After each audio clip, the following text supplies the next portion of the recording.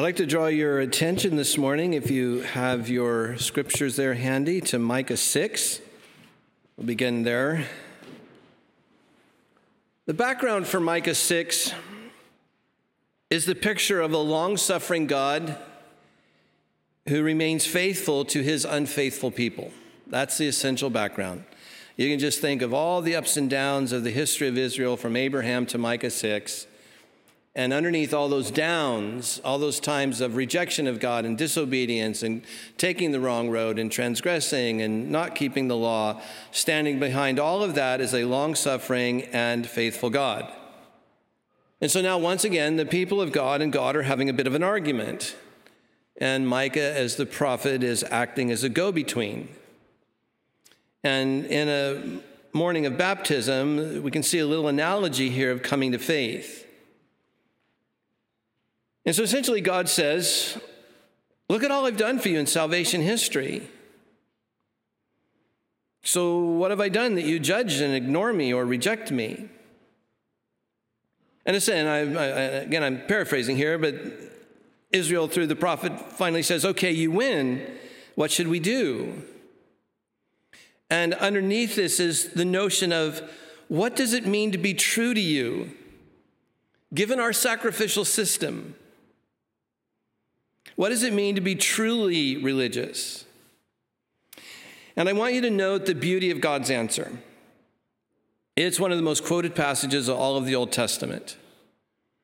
And it reveals both God's heart and the simple core good of religion.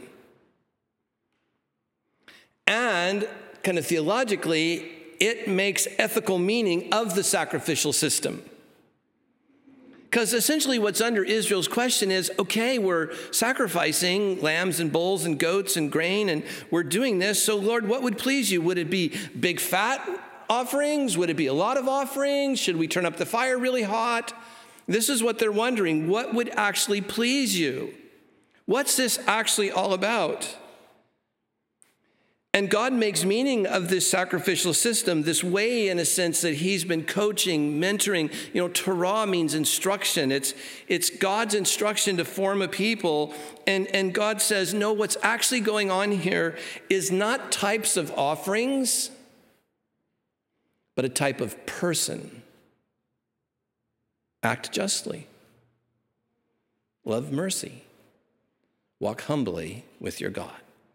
That's what the sacrificial system rolls up to.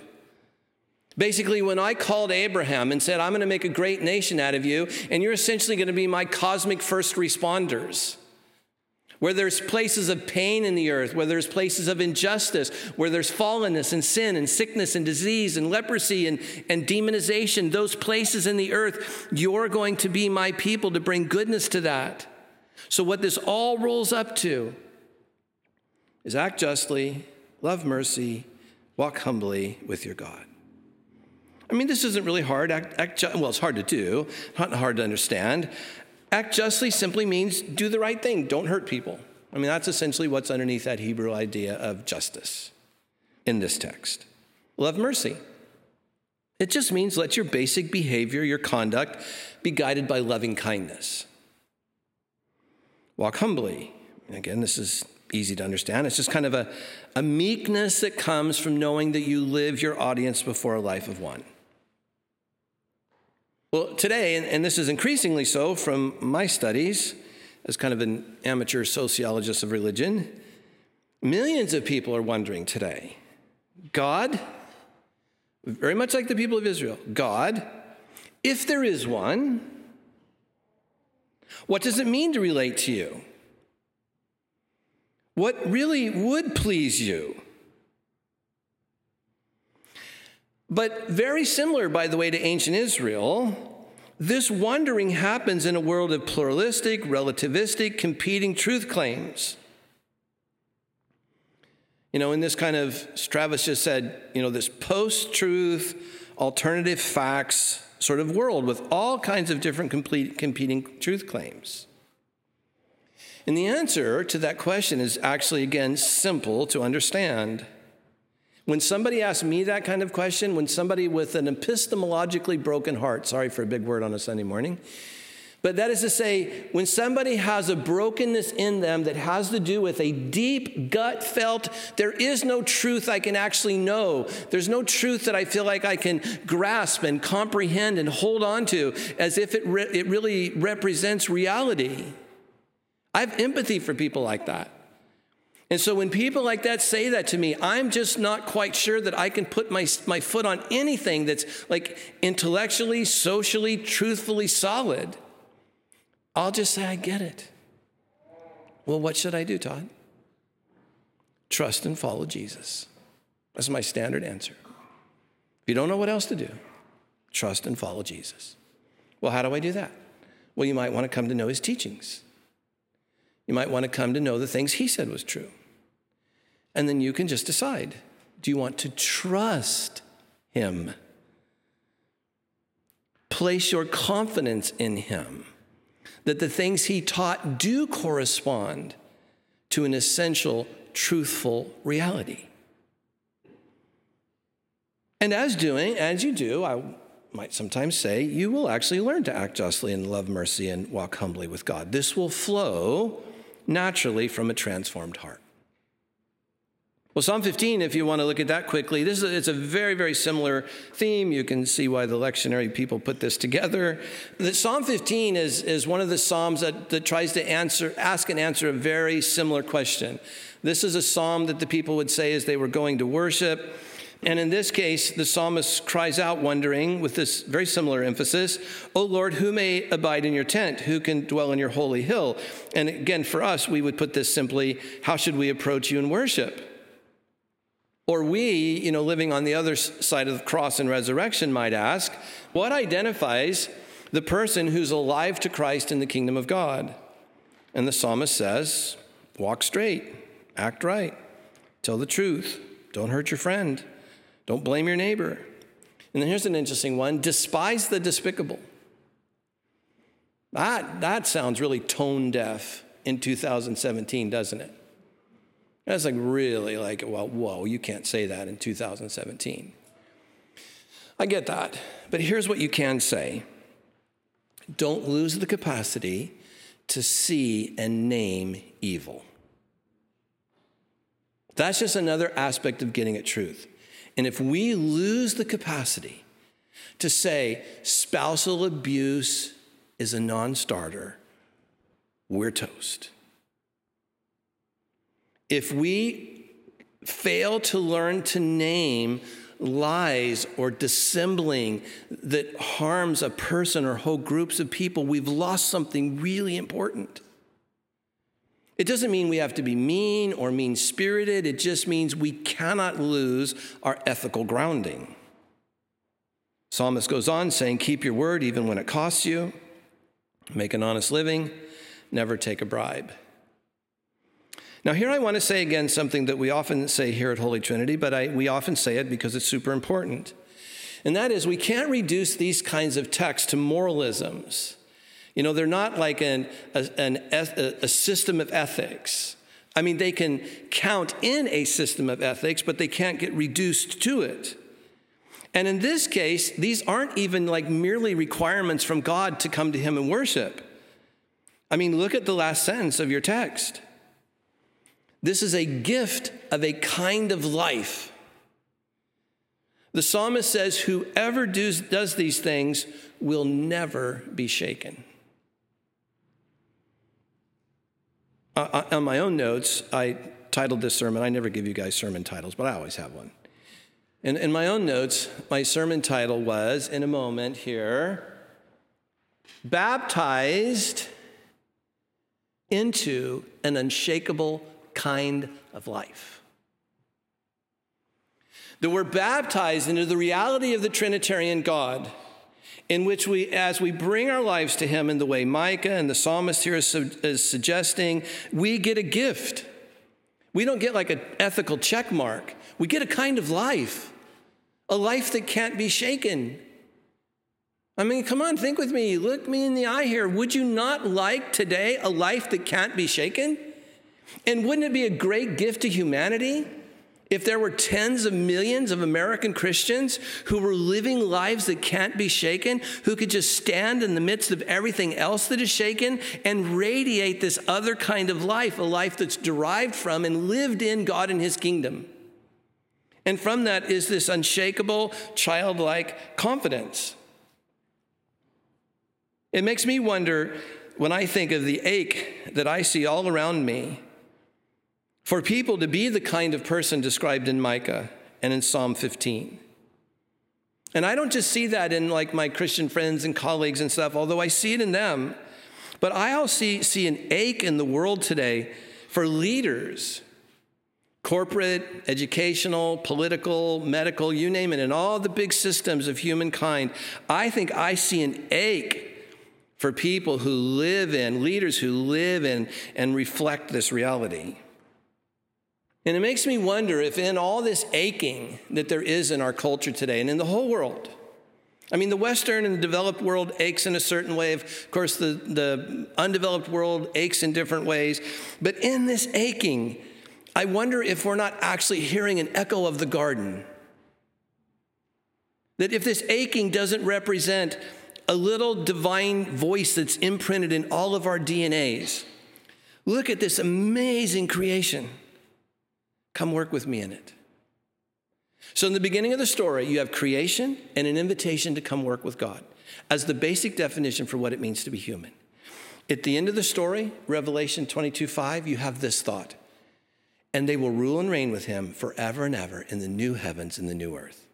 When, metaphorically, the sun dims, as we just sang, and the earth begins to recede, and there's a new heaven and a new earth, the invitation to be human is to live with God as his cooperative friend.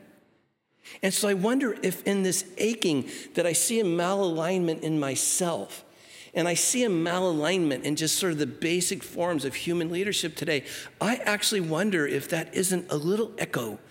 Maybe maybe some brilliant person someday will find that in our DNA. This little echo of an external person and purpose. Catch this. An external person and purpose that gives meaning to my person and my person and my purpose in the world.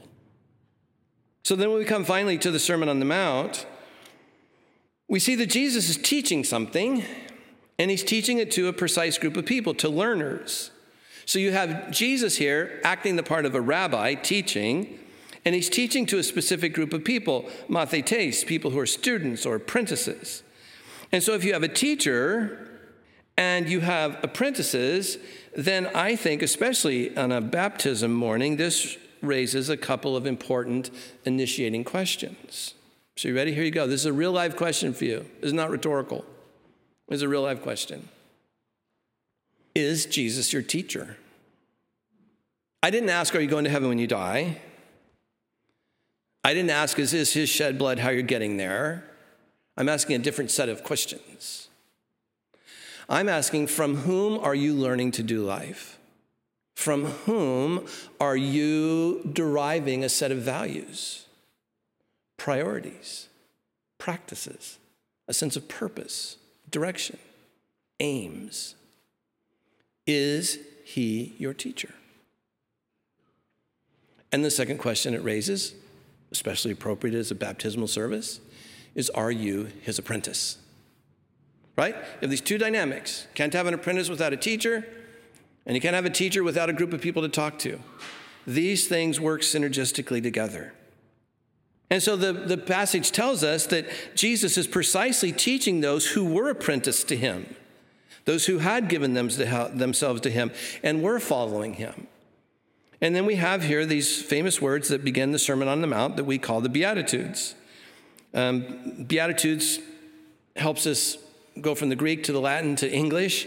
But, and this is very technical, don't have time to talk about it today, but just to say that blessed, when you hear this word blessed, it's a highly technical term that every Jew listening to Jesus would have known what he was saying, because their minds would have immediately gone to Deuteronomy that said, if you're this kind of person or act this way, you're cursed. Remember this? If you're this kind of person or act in this way, you're blessed. And Jesus upends that whole thing. And he says, no, this is what's true. So these are statements of fact. In the Greek, we say these are in the indicative mood. They're not in the imperative mood, imperative meaning a command. This is in a mood that's very clear. That is just a part of grammar. That Jesus is making statements of fact that blow everybody's mind. These aren't commands that say, try harder to live this way. I mean, this is rhetorical. Like, how many of you read the Sermon on the Mount many times and thought, I just need to try harder to be poor in spirit? Right? And you just start seeing that, wait a minute, this can't work that way. No, these are good news statements of truth. This is good news statements of what's real. They're announcements that in Jesus and in the inbreaking of the kingdom of God through him, that whatever one's condition, regardless of being whether you were written off by privileged Roman society, I want you to catch this. I want you to have the imagination for this. A group of people who are apprenticing themselves to Jesus, who their whole lives have been told by Roman elite society that you don't matter. You're stinking, dirty, filthy little Jews. You don't matter. It was nothing new to cook them in ovens in the 20th century. They were told they were dung for hundreds and hundreds and hundreds of years. You don't matter in Roman society, in polite society. And even amongst the elite Jews, you don't matter. You're set aside and marginalized for both Roman and Jewish reasons. And Jesus looks at them and says, but in the kingdom of God, here's the fact. You are blessed.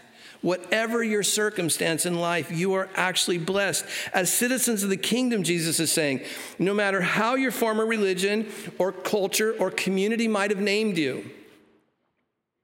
Ladies, there have got to be a dozen or more of you in this room who had brothers or former husbands or a father who told you were a slut. There are men in this room who grew up with a father figure in their life telling them you're a worthless piece of you-know-what. And Jesus says, I don't care what named you in Roman society. I don't care what named you in your family. I don't care what named you in misguided Jewish religion. You, in my kingdom, you come follow me and you begin to derive your life from my kingdom. You begin to live your life within my kingdom. You are blessed. You're good. You're okay. You're not cursed by how you may have been previously named or pigeonholed. And that blessing in the New Testament marked by baptism, that blessing then becomes the context for followership. It's what gives us confidence that if we show up to Jesus poor in spirit, feeling like we have no spiritual capacity at all, if we mourn over the condition of our life or the world or our culture or our religion, our denomination, if we mourn over these things, it's okay, you're blessed. If you're meek, feeling like you have no power to change things, you're blessed. If you feel unspiritual and you're hungering and thirsting for righteousness out of a sense of lack, you're blessed. If you feel you've spent all your mercy and there's nothing less, if you strive for a pure life, if you want to see peace in the world, but you feel like this isn't happening, if you want to do right and people throw it in your face, you're blessed.